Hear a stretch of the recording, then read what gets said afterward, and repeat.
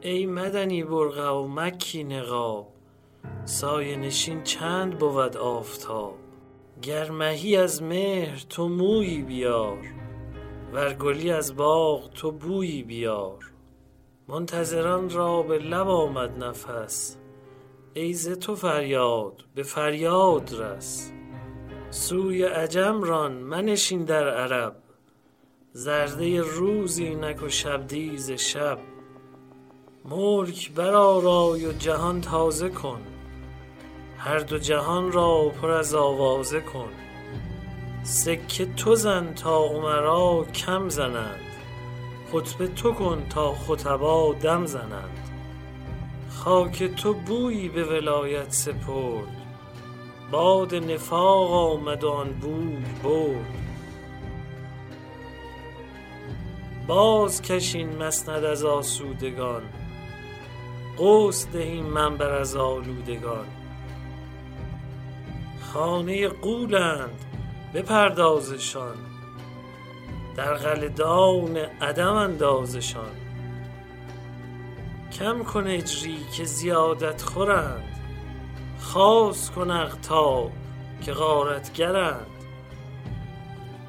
ما همه جسمیم بیا جان تو باش، ما همه موریم سلیمان تو باش. از طرفی رخنه دین می کنند، و از دگر اطراف کمین می کنند. اول کلام انا بذكر الله و اله على الخلق راضي، رفع السماء من فوق علاه، وبإذنه هو بسط الأراضي. أول كلامي أنا بذكر الله وإلهي على الخلق راضي. همراهان عزیزان سلام. قال مولانا حسن بن علی الزکی العسکری: ان وصول الی الله سفر لا یدرک الا بامتتاع اللیل. همانا رسیدن به خدا سفری است که جز با مرکب قرار دادن شب و شب زنده‌داری نمیتوان به آن دست یافت. به شب‌های شهادت امام ابو محمد، ابوالحجه و ابوالقائم رسیدیم، فقیه آل محمد و مفسر قرآن پدر امام عصر علیه السلام. اگر مولای ما بپذیرند 3 شب در سوگ پدر محصور و مظلومشان با هم سخن خواهیم گفت در فصل 4 پادکستهان بهار محمد.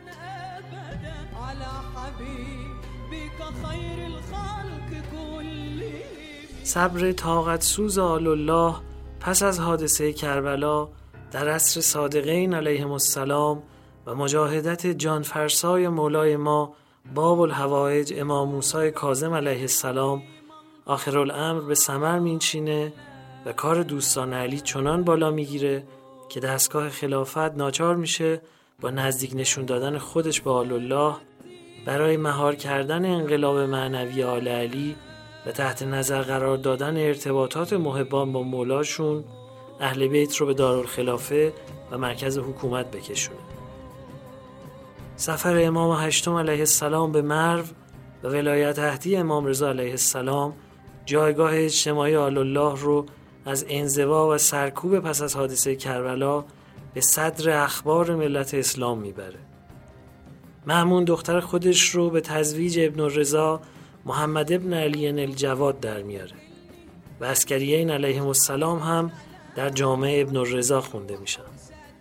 باید بدونیم که آغاز ترویج این لقب از سوی عباسیانه تا نشون بدن که علویون هم اهل دنیا و حکومت شدن و ولایت عهدی رو پذیرفتن. اما ادامه ماجرا دیگه این شکلی نمیمونه. پیروزی‌های درخشان در مناظرات علمی و کلامی و قرآنی امام رضا و تکرار اون از سوی امام جواد و امام هادی و امام الحسن الزکی العسکری سبب شهرتشون به ابن الرضا میشه، چرا که چون پدر عالیجاهشون قطب علم و تقوا هستن.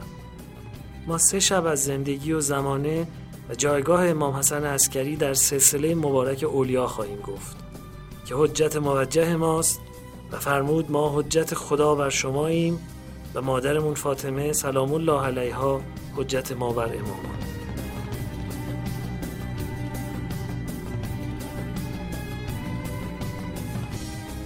ای ذریه نازنین زهرا، سامرا هر بار اومدیم در و دیوار حدیث قربت شما بود. هر بار که در حرم در اومدیم همه جا شربت دلشادی بود و دوستکامی که پا به خونه پدری گذاشته بودیم و ملک پدرمون بود و سر به آسمان میسودیم و آسوده نفس میکشیدیم.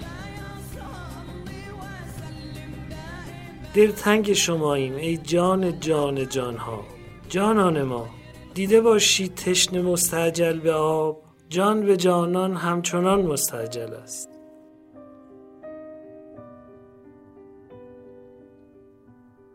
در برخی شب‌های ماه ربیع که کنارتون خواهیم بود، در بخش نخست سفارشات پیامبر اکرم به امیرالمومنین رو خواهیم شنید. سپس متنی تاریخی خواهیم داشت در معرفی واقعی اون روز.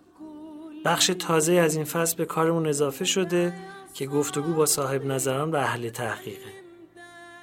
بخش بعدی مخصوص بچه هاست، قصه هایی که تلاش میکنیم با رنگ و بوی بیشتر به گوششون برسونیم.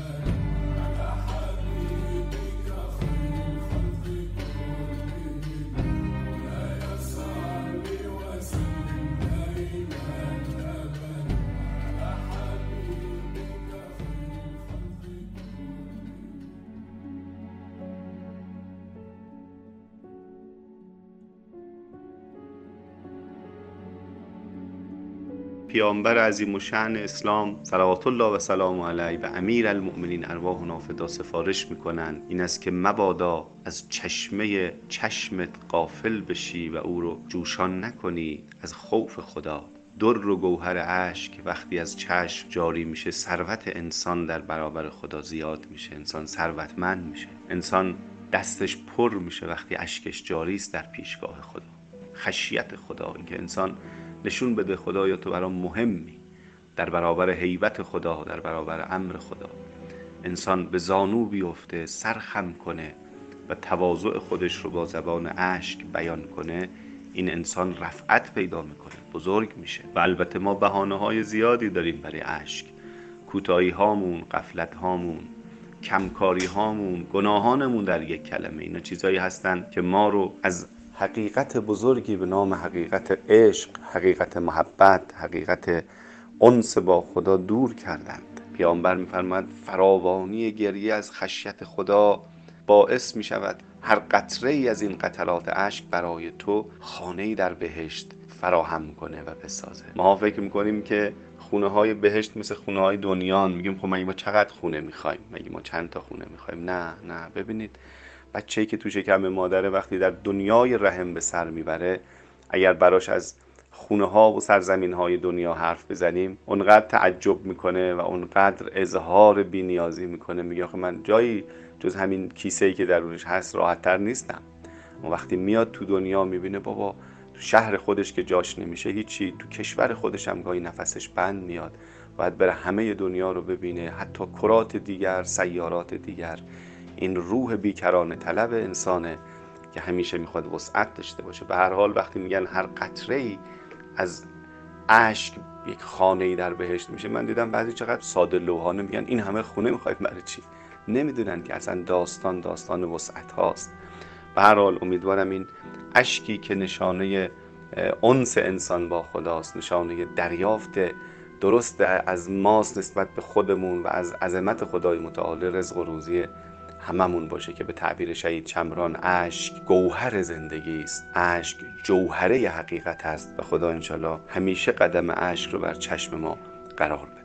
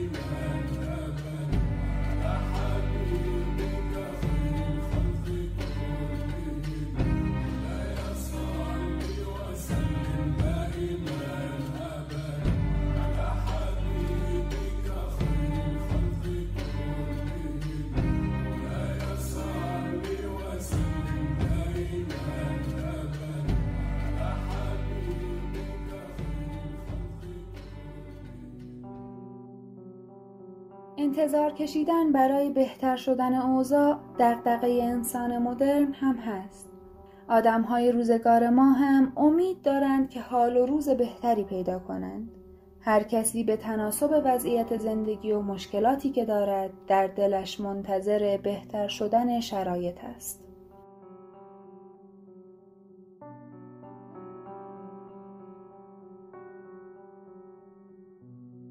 این انتظار منجر به خلق نظریات جدید فلسفی و ایده‌های جدید داستانی و نمایشی هم شده است.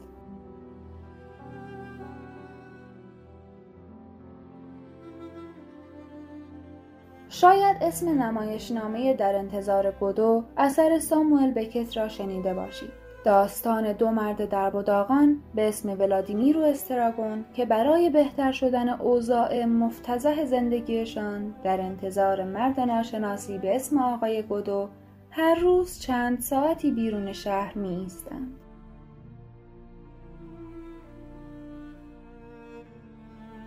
استراگون که شبی را در گودالی گذرانده و افراد ناشناسی او را کتک زدند. آنها تأسف می‌خورند که چرا چند سال قبلش وقتی که هنوز زیبا بودند و آب و رنگی داشتند خودشان را از بالای برج ایفل به زیر نینداختند. استراگون از کفش‌های تنگش که پاهای او را به درد می‌آورند و ولادیمیر از کلاهش که باعث خارش سرش می‌شود و همچنین بیماری مثانه رنج می‌برد. آنها نمی‌توانند بروند چون منتظر گودو هستند و محکومند که در این مکان بمانند تا زمانی که گودو به قولش عمل کند و بیاید. آنها نه هیچ اطمینانی به این قول و قرار دارند و نه به این که محل ملاقات آنها در همین مکان است. آنها هیچ تلاشی برای بهتر شدن حال و روز خود نمی کنند و فقط منتظرند آقای گودو بیاید و اوضاعشان را بهتر کند. بکت به خاطر نوشتن این گونه نمایشنامه‌ها و داستان‌ها که انتظار و آرزوی انسان امروزی برای فرار رفتن از وضعیت فعلیش را روایت می‌کرد، جایزه نوبل ادبی را گرفت. خیلی از آدم‌های روزگار ما البته ساکت ننشستند تا آقای گودو بیاید و حالشان را بهتر کنند. آنها به هر دری می‌زنند و هر تلاشی می‌کنند، اما انسان کمالگرا و زیاده‌خواه است. از طرفی محدودیت‌های ذاتی انسان باعث می‌شود که زیاده‌خواه تر شود و بخواهد این قفس‌ها را بشکند. پزشکان دوران مدرن پای بسیاری از بیماری‌های خانمانسوز را از زندگی بشر قطع کردند، اما هر از چندی بیماری جدید و ناشناخته‌ای ظهور می‌کند و انسان به این محدودیت‌ها و کمبودهایش آگاه‌تر می‌شود.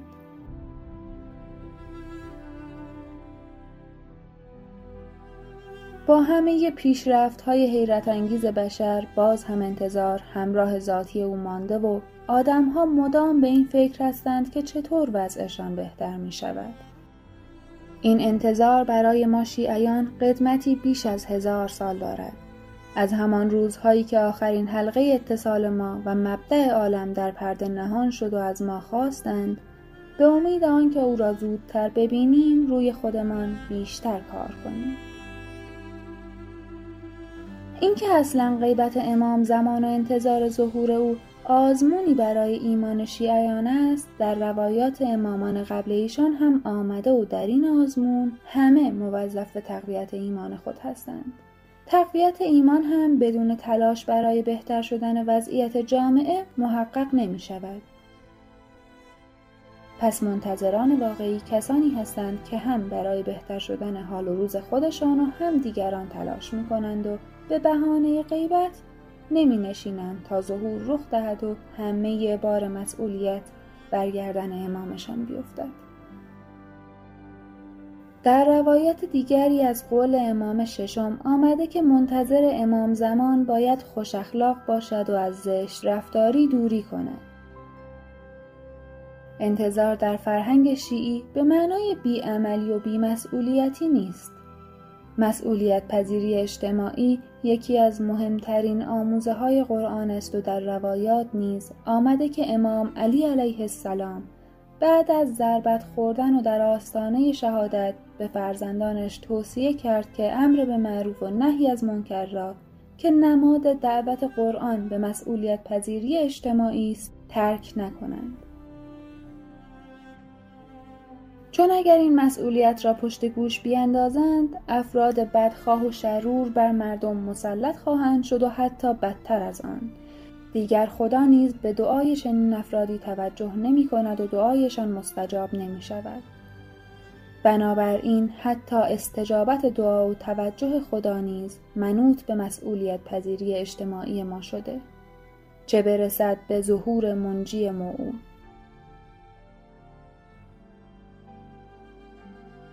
انتظار تغییر یعنی زندگی امیدوارانه و مسئولانه، نه مثل بی‌عملی و زندگی انگلوار ولادیمیر و استراگون.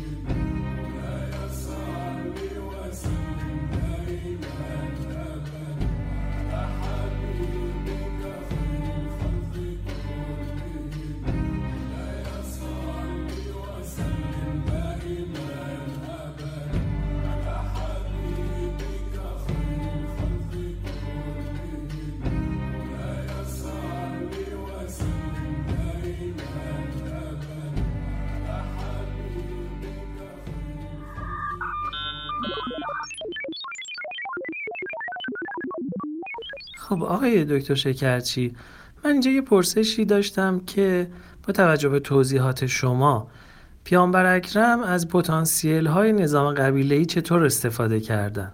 به عنوان مثال میدونیم که پیامبر اکرم یه سری صلح دارن، یه سری مصالحه دارن. امکانش هستش که زحمت بکشین لابلای بحث خودتون این بحث رو هم باز کنین و توضیحی برای شنونده های ما بدین؟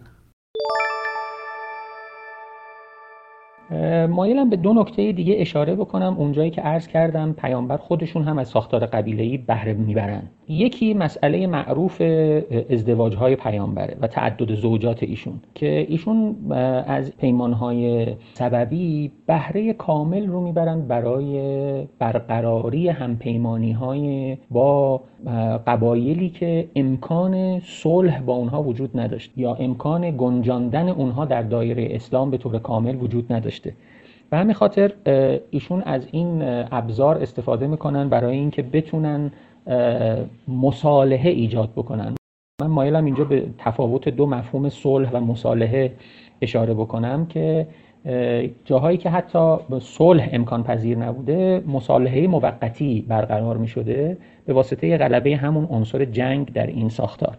و مثال بارزتر از بحث تعدد زوجات اون حکمیتیه که ایشون بهش پایبند میشن و میپذیرن از جانب سعد بن معاذ بین پیامبر و بین یهودیان و مشخصاً بنی قریظه، و اون حکم سنگینی که سعد بن معاذ صادر میکنه مبنی بر کشتن تمام مردان قبیله بنی قریظه، به اسارت گرفتن زنان اونها و مصادره اموالشون. و اتفاقاً حتی در یکی از آیات قرآن هم این به عنوان حکم مورد پذیرش از جانب خداوند تعریف میشه و پذیرفته میشه. در تبیین و توجیه پذیرش این حکمیت من میخوام برگردم به داستان تزلزل و یا اون تقابل متوازنی که در ابتدا بهش اشاره کردم، به این معنا که تنها نهاد حقوقی که در بین اعراب بادیه نشین وجود داشته همین بیعت بوده و چون ضمانت اجرایی وجود نداشته هر لحظه ممکن بوده که نقض بیعت صورت بگیره. و در داستان بنی قریظه حتی در آیات قرآن به همین مسئله اشاره میشه که اینها چون نقض عهد کردن و چون نقض عهد کردن باید به شدیدترین وجه مجازات بشن. یعنی اینجا این مجازات به نوعی برخلاف اون روال معهود بین قبایل عربی بوده که هر وقت هم پیمانی هاشون به هم میخورده قرار و مدارهاشون هم کنار میگذاشتن. اینجا یکی از همون بزنگاه ها و نقاط عطفیه که پیامبر در انقلاب اجتماعی که دنبال میکردن به خرج میدن و ایجاد میکنن برای اینکه بتونن جلوی این نقض عهد رو بگیرن و این سنت رو بتونن تغییر بدن. یکی دیگه از نوآوری ها و تحولاتی که ایشون ایجاد میکنن و اتفاقا در این قانون اساسی هم بهش اشاره میشه بحث اون پیمان مؤاخات یا پیمان اخوتی هست که بین مهاجرین و انصار بسته میشه و برای اولین بار وراثت و تقسیم ارث و خونخواهی بنای جدیدی پیدا میکنه غیر از پیوند خویشاوندی قبیله‌ای. یعنی بسیاری از کسانی که با هم عقد اخوت بستن اینا الزاماً دیگه هم قبیله‌ای نبودن، بلکه اینجا تحت عنوان اخوت یک رابطه حقوقی جدیدی ایجاد میشه که تا آخر عمرشون بر اساس این عمل میکردن و اون سه تا عنصری که بهش اشاره کردم، یعنی بحث خونخواهی، بحث پرداخت نفقه و بحث ارث رو بر این اساس اجرا میکردن. در نتیجه من اگر بخوام جمع‌بندی کنم میخوام این رو عرض بکنم که اولا پیامبر برای این انقلاب اجتماعی که جستجو می‌کردن، یعنی تغییر از واحد قبیله به واحد امت، که ما هنوز می‌بینیم خیلی جاها این اتفاق نیفتاده. یعنی ما می‌بینیم که هنوز در خیلی از واحدهای سیاسی کشورهای اسلامی هنوز قبیله است که داره کار می‌کنه. البته باید فقط اشاره کنم که معنای قبیله در ساختارهای مدرن امروزی با ساختارهای دوران هجرت پیامبر طبعاً باید تفاوت‌هایی رو توش لحاظ کرد.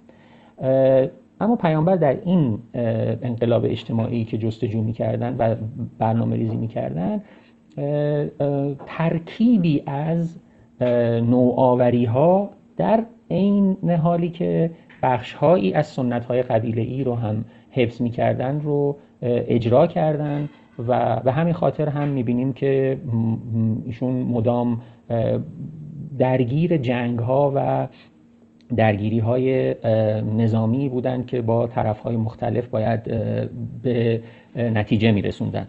این چارچوبیه که به نظر من باید برای فهم رویدادهای اون دوره حتما لحاظ بشه.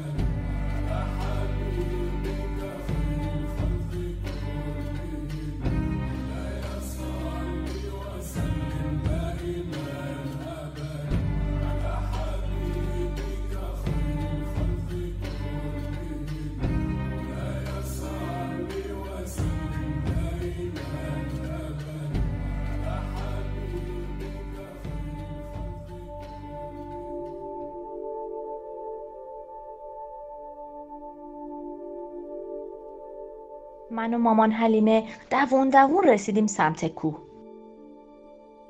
همه چیز آروم و آروم بود. یه نور قشنگی از سمت کوه پیدا بود. ما هنوز از اون نور دور بودیم. چشممون خوب نمیدید. تا برسیم سمت نور کم کم اون نور کم رنگ شد. نزدیکتر که شدیم دیدیم یه تیکه نور ملایم هست که هی داره میره بالا و بالاتر از زمین. جدا شده بود از زمین، مثل اینکه یه تیکه ابر توپل پنبه‌ای اونجا بوده و الان رفته بالا تو خونه‌اش که آسمونه. ما فقط میدیم که جاش مونده، خودش نبود. اما یه نور درخشان دیگه هم بود که داشت میومد سمت ما. محمد بود، خودش بود.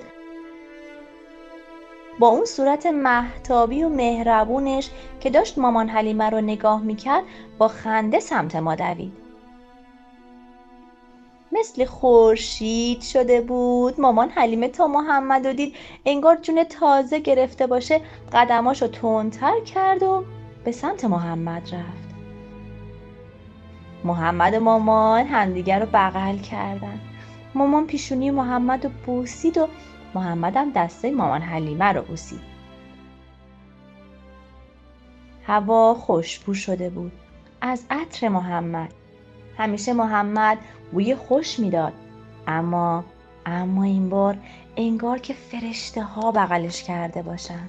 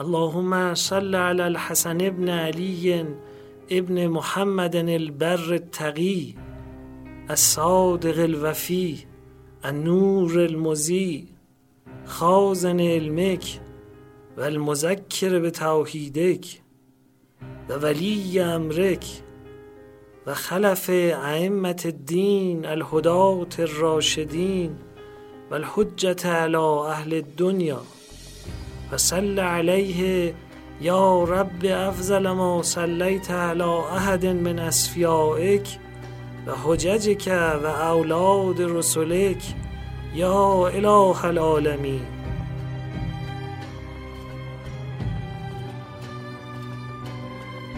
خدای ما درود فرست بر حسن ابن علی ابن محمد، آن نیکوکار پرهیزگار، راستین وفادار، آن نور تابنده، خزانه دار دانشت، فرایاد آورنده توحیدت و ولی امرت و یادگار پیشوایان دین، آن راه نمایان روش یافته در راه تو و حجت موجه بر اهل دنیا.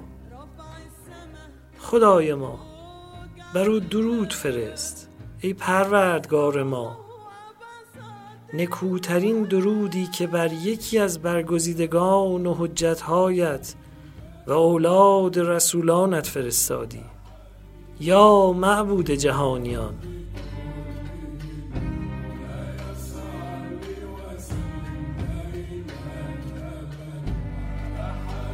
هیئت هان به برکت همراهی شما مهربانان از شب 40 مرز 1,000,000 بار شنیده شدن رو رد کرد و حالا جزو 25 پادکست پرشنونده فارسیه. خوشحال میشیم که شنیدن هان رو به دوستان و بستگان خودتونم توصیه کنید و بگید که از راه صفحه هان در روبیکا، تلگرام و اینستاگرام و با یکی از پادگیرها مثل کست باکس و اپل پادکست و گوگل پادکست، انکر و اسپاتیفای پس از جستجوی عبارت هان ما رو پیدا کنند و بشنوند. خوشحال میشیم نقطه نظراتتون رو در شبکه‌های اجتماعی به آگاهیمون برسونیم و کسانی که دوست دارن در بهتر شدن برنامه نقشی داشته باشن یا با ما همکاری کنن، چه در نوشتن و برخوانی یا هر طور دیگه‌ای که دلشون میخواد، به صفحه ما پیام بدن تا بتونیم همدیگر رو پیدا کنیم و با هم آشنا بشیم. هان توسط گروه پادکست های همیشه در میان تهیه شده و شرکت دادگستر عصر نوین با نام تجاری های وب صاحب امتیازشه.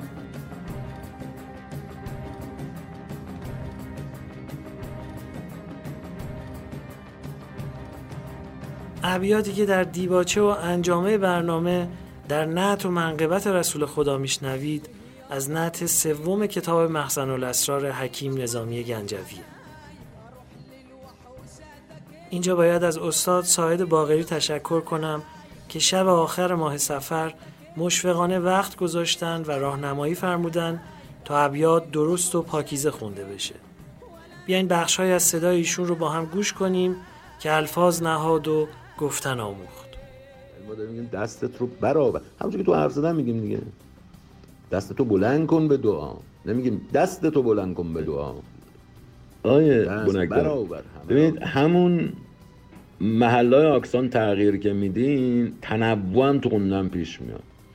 اینا باعث میشه متنوع میشه نحوه خوندنمون و الا نحوه خوندنمون مونوتون و یک نواخت شنیده خواهد شد اگر این آکسان گذاری ها رو، یعنی آکسان گذاری ها فقط به داده فهم معنی نمیرسند بلکه به داده مونوتون نشدن و یک نواخت نشدن هم میرسند.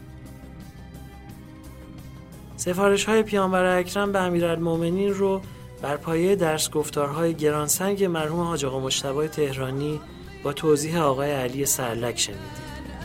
مهمان این برنامه ما برادرم آقای احمدی شکرچی بودند. نقل قصه با خانم سمیرا خانزادی بود و من محمد حسین بنکدار تهرانی به همراهی یارانم در گروه پادکست های همیشه در میان میزبان شما عزیزان هستم در فصل 4 پادکست هان، بهار محمد.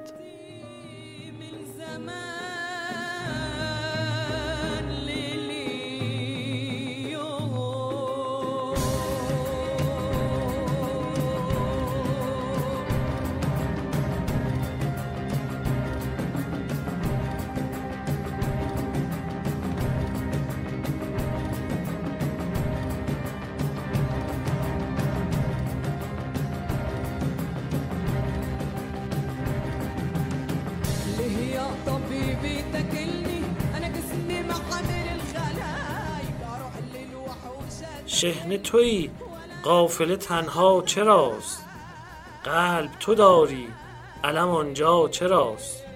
570 بس ایام خواب، روز بلند است به مجلس شتاب. خیز و بفرمای سرافیل را، باد دمیدن 2-3 قندیل را. خلوتی پرده اسرار شو، ما همه خفتیم تو بیدار شو. زافت این خانه آفت پذیر، دست برآور همه را دست گیر. هرچه رضای تو به جز راست نیست، با تو کسی را سر واخواست نیست.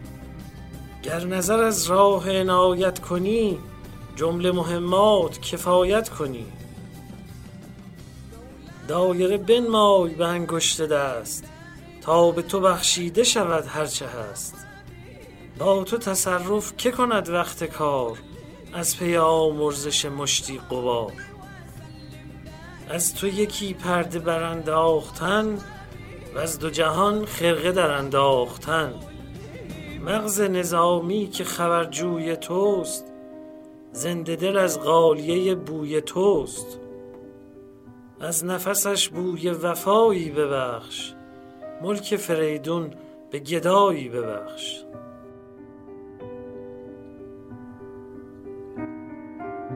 مولاي صل وسلم دائما أبدا على حبيبك خير الخلق كلهم.